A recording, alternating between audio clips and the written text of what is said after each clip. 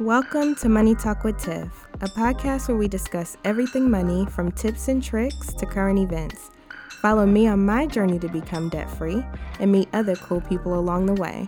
I am your host, Tiffany Grant. Now let's talk money. All right, so we have another episode of the Money Talk with Tiff podcast, and today it's another interview episode, and I have Chisa, Pennix-Brown, aka Lady Bizness. You still going by that? I'm still going by that. I didn't leave Lady Bizness. If Instagram wouldn't have took my Lady Bizness account, I wouldn't have been so devastated. But no, it's still Lady Bizness because I think that's how everybody knows me. I just wanted to branch out more into being Chisa Pennix-Brown than just being Lady Bizness. But Lady Bizness, if she brings in the coins, then I'm with her. Chisa, she brings whoever brings in the money. Right. That's whatever what we want to call me. Right? Whatever that person is, that's who we are that day. Yeah.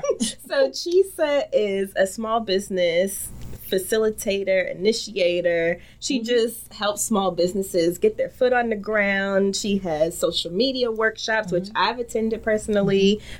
She has funding work, just all types of stuff. If you're a small business, you probably know her already. So I just want to thank you for coming on the show. I'm excited because I've been wanting to be on your show for the longest time, and the schedule just didn't work out like that. And now that we have no choice, and it's not to say that I wasn't like I'm just coming to you because I'm quarantined. That's not what I'm saying at all. I see how she feels. It was just one of those things where it was like, well, what haven't I done? Well, where do I need to branch out? And I was just like, you know what? I realized I didn't do Money Talk with Tiff. So I'm like, okay, let me go back in and make sure that we get this episode done because I love what you're doing with Money Talk with Tiff. Oh, well, thank you. But see, that's the thing about COVID, right? Even though it's not a good time, It is a good time. But even though it's like, under these circumstances, it forced us to sit down. It did. Forced us to stop running everywhere. And so that's another positive because last week's episode, I talked about the positives of the whole quarantine situation. So that's another one. Yeah. You can catch up with friends. Definitely. Definitely. So in your money story, because right now you're killing the game, but... Bye, game. Right? You dead. Look. No, it's kidding. But as we all know, it never starts like that, right? So I just wanted to talk about, because we had a brief conversation before we went on, where you said there was a turning point that forced you into deciding to make your own money. So if you can just get into that real quick. I've always liked to be in charge of whatever it was. I mean, even when I was little and I used to, and everybody did this, but when I was little and you know how you used to put on clothes and you would put on your jacket and it would be backwards, like the front of the jacket would be in the back and like, but you knew you was still right? I just was one of those kids, and I literally have a picture with me like, I'm going out, jacket on backwards, right? So I always like to... all wrong. But I always liked to be in charge of whatever it was that I did. And when I started working after college, I went to work at American Express, which honestly I can say was one of the best experiences that I've had as far as teaching me to be organized, teaching me to have systems, teaching me customer service, but also teaching me the value of the upsell. And out of everything, the most valuable lesson that I learned at American Express was really listening to what other people wanted. Because if I listen to you, then I understand, right? I'm not just listening just to talk back to you, but I understand. And I should be able to fix whatever problem you have. And so when I started doing that, what happened was I was living in Durham, and then I would drive all the way from Durham all the way to Greensboro every day and then drive back. But I ended up working a shift that was late at night, so I wouldn't get off till like 2-something in the morning. So my parents told me I could move back home because then it was closer. They were in Graham. So it cut the distance in half. 30 minutes was nothing if you were used to driving an hour, right? So it cut the distance in half. They told me I could move back home. But my mom told me I had to pay rent. Because she said, you were already paying rent in Durham. Right. You can pay rent right here in Graham, North Carolina. That's the best part of moving back. It's not paying. But she didn't charge me as much as my regular rent because she said that I needed to save money so that I could get out also, okay? This wasn't like, you just stay, whatever. But my parents, they were serious. And what happened was, when you know how you first move, so your expenses are a little bit off and stuff like that. So I asked my dad to borrow money. I was like, I get paid on Friday. Boom, he let me borrow some money. Then the next paycheck come. I asked him, can I borrow money again? And he was like, okay. By the time I got to the third one, he told me, so look, if you're working and you're getting paid every 2 weeks, you shouldn't need money on a Tuesday or a Wednesday to get you through to Friday. So when I got to that last time, he told me I can't borrow money anymore. And I was never able to borrow money from him ever again because he told me that you should be self-sufficient. And so from then, it was just like, that was the first like heartbreaking thing. It just was like, but you have money. It's in your pocket. You're not even going anywhere because you're retired at this time. So why can't I just borrow this money and I'm giving it right back to you? Mind you, this wasn't like this. He wasn't charging interest or anything, right? But the lesson was, I have money. You don't have money. Right. Let's make that clear. And because I have money, I can do what I want to do with my money. And you need to go get you some money and be about your business and pay your bills and do what you need to do. And the thing about that, it was like, that was the light bulb moment. So I might have money, but my kid doesn't have money just because I have money. This is not an our money thing. You know what I mean? So that's how he taught me. And that was the first big lesson in being self-sufficient and making sure that I had what I needed to last and not squandering things just because I could. Because when you have that safety net there, you'll do all kinds of craziness that you wouldn't necessarily do if you didn't know that you had it there. And so, you know, then years later, as things progress, I could just see how things change. Like after my dad passed, there was some different things that happened.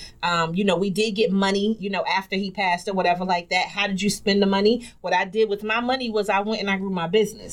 So I never squandered anything after that. Now, did I make some bad money decisions in between there and now? Yes. Okay.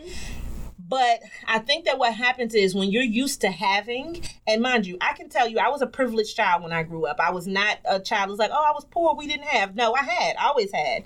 But when you grow up like that, you also think, I have. You see what I mean? So it's like, no, you don't have, your parents have. Right.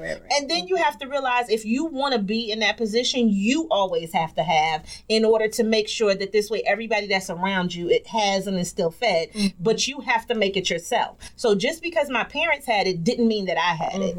And that was a lesson that I had to learn, which then, you know, you teach your kids and then you grow up and then you say, okay, you may take things for granted because you're so used to a situation being a certain way. But I don't take things for granted anymore. So it's just like now with the COVID and the quarantine, guess what? I'm not in a place where I'm like, oh my God, I don't have. I'm in a place where I have, and I'm not squandering it. And I recognize that if I had a different money story, I would be in a very terrible place right now. But it put me in a position where it was like, think about what you need always.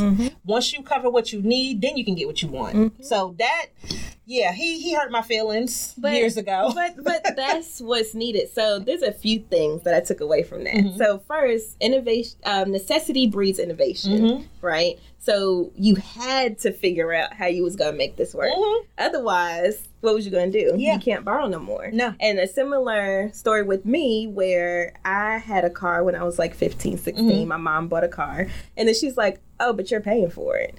So I had to take my little $7, 25 cent an hour job and figure out how I'm going to pay a $300-something car note every month. And so it took most of my check, but I was able to figure out how to coupon. Back then, 16, I was one of them people, you know, extreme couponers. Yeah. I was one of those at 16, where I would go in, have a cart full of stuff for like $20. Okay. But that was because it was necessity for me. And in order for me to enjoy my check, I had to make that money stretch.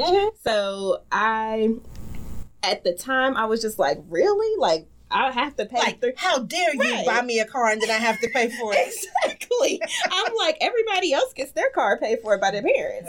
And they have different parents. So you want to go live with them? Like, right. But I'm grateful for it because it helped make who I am today. Yeah. Like, it made me realize how to manage money at an early age. And so that's why I'm able to translate that now. And so I tell my kids, look, money doesn't grow on trees. You will be cashing out your piggy bank and either putting it in your 529, your college savings. Well, that's not an option. Ching. I'm like, hold on, that's not an option. They get 3 options. Okay. They can spend some, they can save some, and they have to give some. Oh. Yeah. So they have to put at least something in each bucket. Okay. Otherwise, they can't do anything. Oh. So I'm just trying to teach them early that money doesn't grow on trees. Every time you go to a store, you don't have to get anything. Because that's another thing. You don't. I do enjoy walking through stores, just looking at stuff sometimes. I do. But see, I'm a therapeutic shopper, if that makes sense. Yeah. Like sometimes it just makes you feel good to just walk around the store and envision yourself in something. And then I always give myself a limit as to how much I'm going to spend. So if that means you go to Target and you leave with a Frappuccino, at least you got a Frappuccino, you know? I mean, because every day is not a spend day. But what I have been doing, because I saw the trend that was happening this year, and I would just be like, okay, well, I'm going to get this because I think that this may happen, or I might need this. So if I don't need something, or I'm not going to use it in a certain amount of time, then I'm just like, ooh, do you really need that right now? Nope, put it back. So that's been a way, I guess, to kind of cope. Like, you can still put stuff in the shopping cart and then be like, I don't really need this. And then you can take it out, or you can make decisions. And I do that right now with my Amazon cart. It stays something in the Amazon cart. But instead of just putting it in the cart, I put it on a list. And then when I feel like it's time for a little treat or a reward or something, then I can go back on the list and look and see things that I've already chosen for myself and be like, you know what? It's time for a reward today. You earned it. Then go add that to the cart. Like, but the stuff that's a necessity, like those things are in the cart, or those things automatically come on a monthly basis. But do you need it or do you want it? And I think that the lessons that I've learned have given me the stick-to-itiveness to say, I don't really need that right now. I just want it. So I'm going to forego that now. But I'm going to come back around and get that. And even when you look in the stores, this is always my philosophy too. And I don't know how many people follow this. But you know how you go in the store and it's like 10 of something? I like to wait till it's only like one in my size. I feel like if I go in and it's one in my size, God meant for me. Oh, God. He meant for me to have that thing. And I'm telling you, I promise you, I do this all the time. I look, when I first see it, I'm like, I want it, but it's regular price. Let me wait about 2 weeks. Wait 2 weeks. Okay, it's still $5 there. Okay, nope. If I come back next week, though, on the third or fourth week, and it's still there and it's in my size, God meant for me to get that. Praise the Lord. You're not Thank you, blocking baby. your He is not blocking my blessings, because you know why? Because I waited, God. I waited on you to deliver. I waited on you to deliver, and when I got back, it was one in my size, and I needed it. So that's my philosophy, and that's how I cope with things. It does help, though. That's interesting. I do something similar with my Amazon cart. So what I'll do is I will put stuff in the cart and just let it sit for like at least a good 24 hours and see if I really, really, really want. Oh, I thought you were going to say something else. What did you? Because if you put it in the cart and you let it sit for 24 to 48 hours, oftentimes when you go back to that cart, that thing is lower. They will tell you that the price lower. Yeah. So that's like a whole nother strategy. Put it in the cart and act like you about to buy it, and be like, I'm just gonna hold on to that. Then they'll send you an email. The thing that you wanted dropped by $2, $1.20. You be like, look, I told you I was gonna save that $1.20. That ain't nothing but God. Really, what it is? Really, what it is the Amazon algorithm, right, to make you want to buy it. But God gave you that $1.20 discount. And now you feel better about that purchase that you were going to make in the first place. So that is a good point. That's another good point about leaving it in the cart for at least 24 to 48 hours. I do it to cut down impulse spending. Yeah. Because a lot of times I'm on the Amazon deals and I'm scrolling and I'm like, ooh, I never thought I needed this thing that I really don't need. But I'll go ahead and add it to the cart. You're a woman after my own heart. I have so much stuff in the house from Amazon deals. I never thought that I needed this thing that I really don't need. I have exercise equipment that I barely use. I have all types of stuff. But that's why I implemented that, because it was getting ridiculous, like to where the delivery people knew me. Like they come, they're like, hey, here you go. Like, and they would come every single day. And I was like, okay, this is getting ridiculous now. You know what, though? This is good. We need to have an Amazon Anonymous club, because I promise you, Amazon makes you feel like you just need so many things.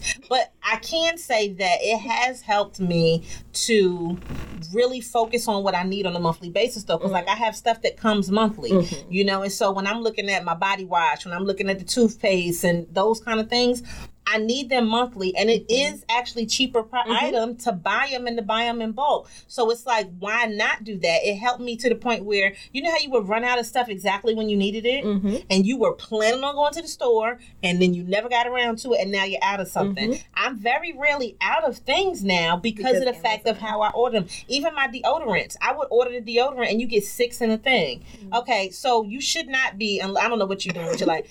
One bottle of deodorant should last you a month, okay? All right. So then that's 6 months, and I don't have to worry about deodorant. Or like I could keep one in my I'm traveling bag and not have to worry about, oh my God, do I have deodorant when I'm traveling, right? So it made it easier for me to budget. And then it tells you like, hey, your thing is getting ready to come out. So you know the money's getting ready to come out. Or it tells you can skip a month if you don't need it. It has really helped me because I never used to be one of those people that would let stuff automatically draft. But now I do because I know that I need that thing. And it always comes right when the next thing is running out. So it's been helpful. It's been real helpful. I will tell you what I use that for.